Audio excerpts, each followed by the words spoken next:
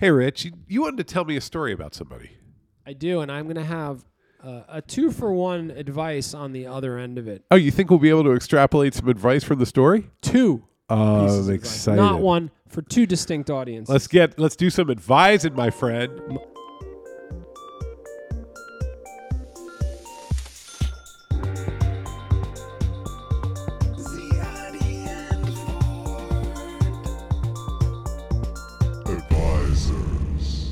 My name is Jane. Okay. I am... Okay, great. Good. I'm a QA analyst. Quality assurance analyst. Good QAA at Microsoft. Oof, okay, wow. And I do QA, and I'm ambitious. I'm young, and I'm ambitious. And I do QA, and I do a good job of it. But then I realized something. I realized that the usability of the QA tools at Microsoft sucked.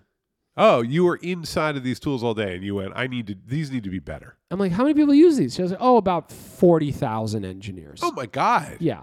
Went to my boss, and I said, can I, quote unquote, leave this role and let me recruit a small team, a UI, UX person, a product manager, and a couple of engineers. Let me be your boss. Jane, I admire your initiative. Give me 6 months. All right. And I want to create better tools. Give me 12 months. Okay. You're very nice, boss. Scope's already Thank creeping. you It's Microsoft. What do you want? I want to spend 4 months studying how people test software at Microsoft. And then I want to learn from that and then come up with, frankly, a VS Code plugin that's going to make life a lot easier and, frankly, make everyone a lot more efficient. All right, well, our mission and our mandate is to help developers. So, Jane, you seem like you really want to get this going, and I got the budget over here. Let's make it happen. I'm going to get out of your way. Stan, thank you so much. Not a problem. Off we go. I cherry-picked a few people. I pitched it on the internal job board at Microsoft. Oh, Got a UI, UX person. Got a product manager. There's me and a couple of engineers. It's amazing that software worked that well. It took 2 months. Yeah. To post it. The SQL Server disaster that they use in house. Okay. Got the team together. I called it the QA Tiger team. Rawr. And off we went. We studied how people work. My instincts were correct. Okay. Everybody had the same pain. Everyone had the same issues. Jane, this is a lot of detail. We came up with a beautiful new plugin. We wanted to deploy it across the org, and I want to set up a series of training sessions. And guess what happened next? Oh, what happened, Jane? This sounds great. Sounds like you did a great job. I went to the Bing team. Ooh. I went to the Microsoft Edge team. Ooh. I went to the Office 365 team. Oh, man. I went to about a dozen teams at Microsoft. SharePoint? What's SharePoint? Isn't that what? No. Yeah, that's okay. Onward. Yeah, onward. Yeah. I went to the Microsoft Dynamics team. And Flight Simulator. I got to be honest. Yeah. It was a bummer. It was real sad. No buy-in. Out of about a dozen teams, 2 let me even do the training. Oh, they didn't want your people to use this. They didn't want to. No. Nobody said don't use it. They're like, just send us the tool. Add it to the plugin library. Oof. At Visual Studio. Like, can I put it publicly? No, this is internal Microsoft asset. So I put it on the internal plugin library. Oh, huge. Just like a hot air balloon crashing to the ground. Just hugely deflating. And I made the business case. My boss is a QA manager, so he didn't care about the fact that this actually translates into money and could save thousands of man hours for Microsoft. You just wasted a whole team for a year, Jade. You failed terribly. Not just that. I loved my job for that period of time. I'm sad about how it ended. Oh, you liked leading the team and building the thing.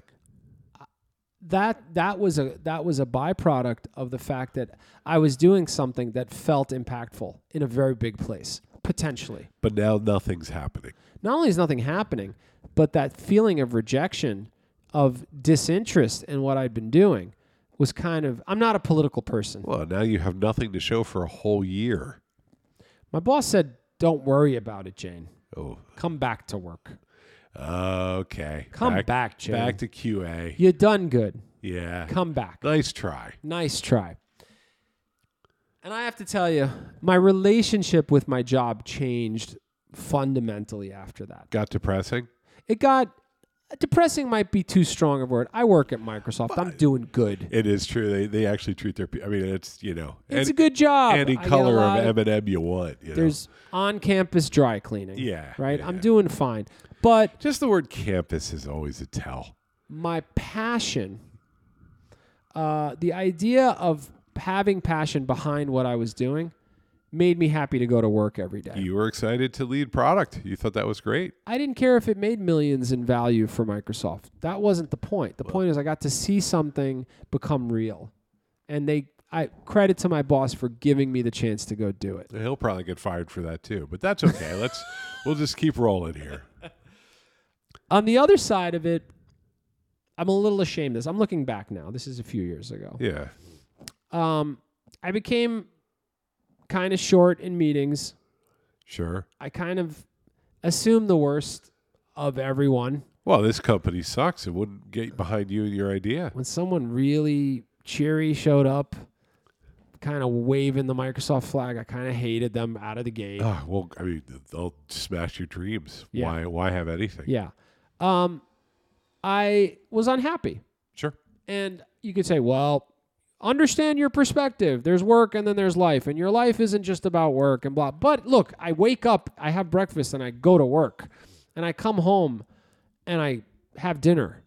It's most of my waking hours are at this job. And I'm in a place where nothing I do matters.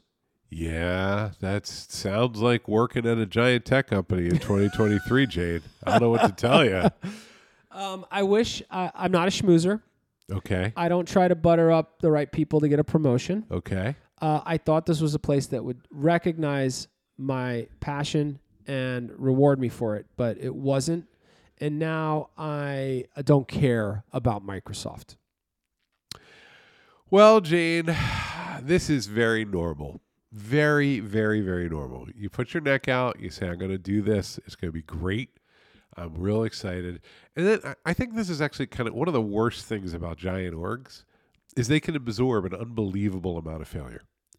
And so They're designed to. if you were a startup and you'd done that, it would be like, well, that sucked. And then you'd be depressed for a little while. Yeah. But you'd have to go get another job and reboot your life, and you'd find a different context. Yes. If you were a mid-sized company, they probably wouldn't have let you do it in the first place because they don't need all those tools. Let's all calm down and just get our jobs done. Yes. We'll make progress as we go.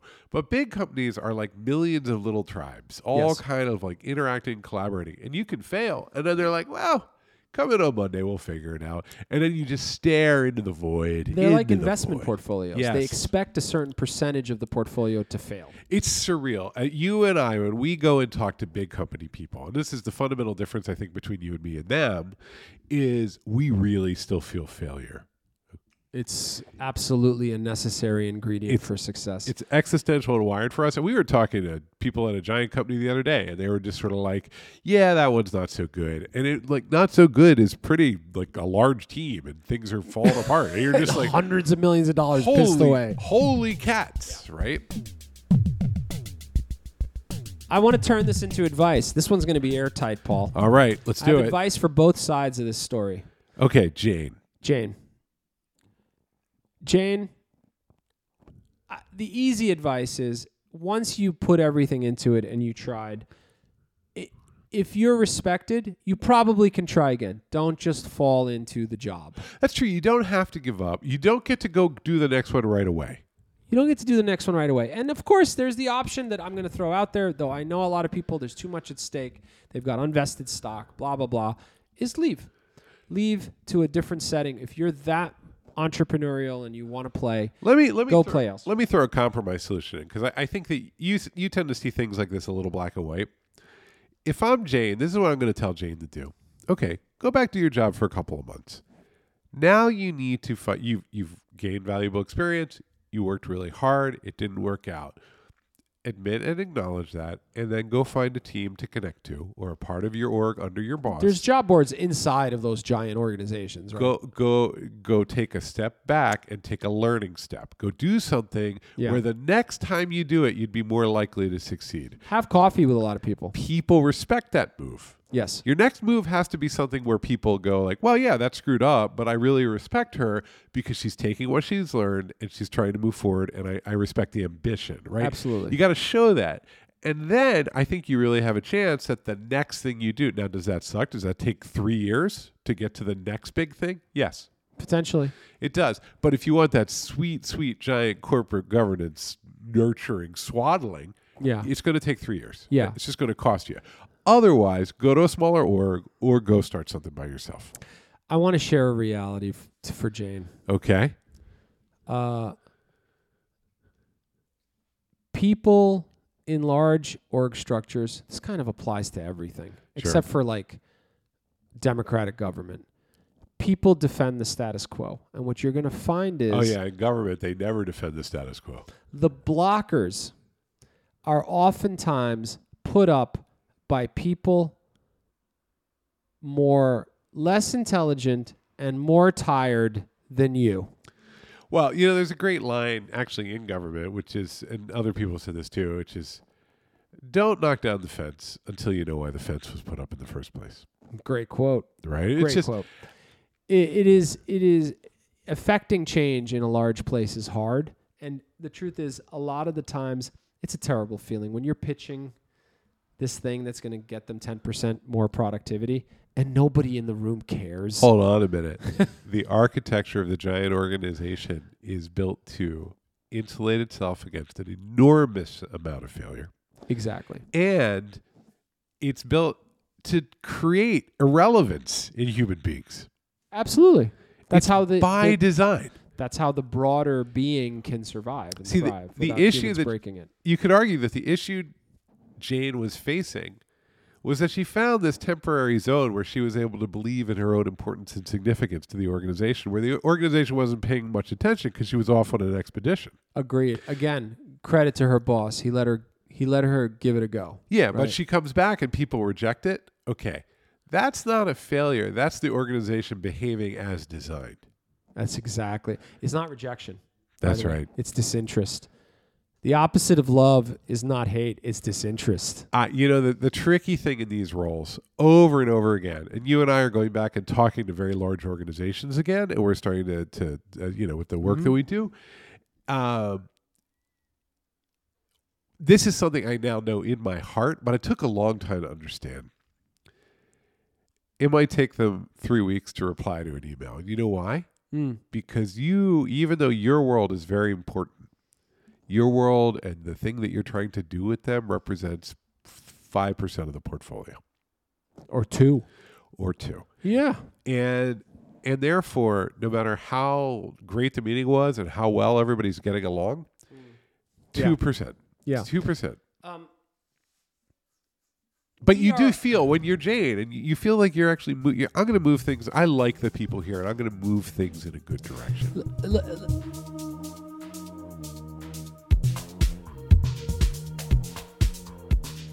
Let's leave it with one last piece of advice, which is sales advice. All of this is sales. Yes. When you go into a room and persuade people to do something they wouldn't otherwise do, and that could be a department across the campus, it's just sales. The number one rule of sales is understand the setting and priorities of the audience you're going into. Well, this is why as an agency we were often successful. Partly was we could actually deliver software. That was good. Yeah. Okay. But the other thing that we would do is, especially with high-level clients, as very, very early in the relationship, we would start to craft the story they had to tell inside of the organization about the software. Well, even before that, yes, we did do that. But even before that, we were just there to observe.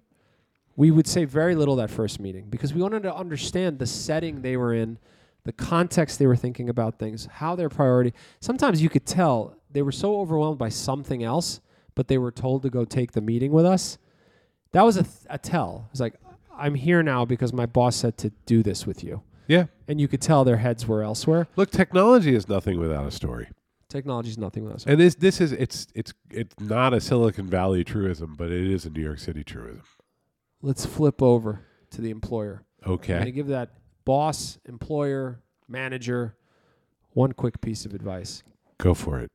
If you happen to have someone that is passionate about something,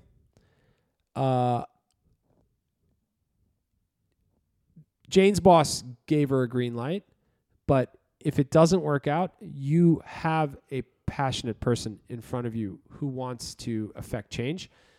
You could put them anywhere. You could oftentimes say, I trust you, I like you, you're motivated, help me do a thing. See, the hard part though is when the failure hits, your instinct is to just kind of like limit the blast radius and maybe protect that person and try to kind of get it under the rug.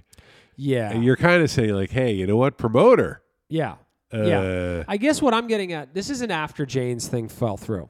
Yeah. What I'm getting at is like you could hire someone and just realize they are a tornado. They're really looking to do stuff. They just want to do stuff. Yes. They want whatever they do to have a meaningful impact. And what I've found in my experience is when you recruit that person to something they didn't even know existed, some secret project over here, they were all in. That is a personality type. And if you have it, it's gold. It really is gold. I have it. I can get excited about anything. You are, well, it's a little, you are ready to join any cult that is aligns with what you're trying to get done. It's something I know about myself, and so I avoid. I've seen it. I avoid just about everything because it's a danger. One of the most talented engineers I ever worked with at my old agency, I pitched him coming on to work with me somewhere else. And he looked me straight in the eyes. He's like, I'm very lucky. I'm going to pick what I actually care about and go work on that. Yeah. And he went to Reddit, and he became a senior person at Reddit because he loved Reddit at that time. That's tricky. We don't have to get into that. Yeah. But he was very self-aware in knowing that he was going to do a better job because he cared and actually had a real passion for something. Someone could say to you, you know what? I want to work on climate. I care about it. I will do whatever. I'm not going to be picky. I just want to join that cause and bring my skills to bear in that space. If you see that, and they don't even have to tell you what they want to do. If someone has that disposition, which there isn't a lot of these days, I think the pandemic broke us. I think we're on our phones a lot, and it's just hard to find people who really want that. And I'm not talking about ambition for the bonus and the promotion. I'm talking about just someone who wants to ship stuff, right? Jump on it. Like as an employer, don't waste that person. Like that person is going to get dejected if they get shot down again and they'll leave. So take advantage of it. That's the person that works hard. You don't have to tell them about how hard they're working ever because they like it. They like what they're doing. All right. There was. That was like a half dozen pieces of advice. Just gleaming advice nuggets. Just oozing out of the sides of your podcast. The California streams in 1849. I'm proud of you, Paul, as we close this podcast out. We didn't sound like grumpy old men telling everybody to work harder. No, look, humans it's more complicated. Humans are going to do what they do. They're going to do what they do.